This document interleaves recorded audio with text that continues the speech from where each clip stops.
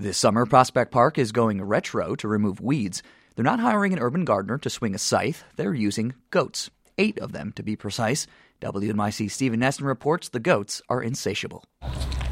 With 4 stomachs each, these goats from Rhinebeck will happily devour the poison ivy and goutweed that's proliferated in this northeast corner of the park. The section was badly damaged during Sandy, allowing invasive species to thrive.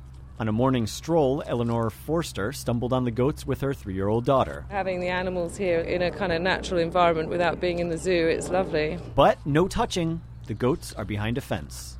For WNYC, I'm Stephen Nesson.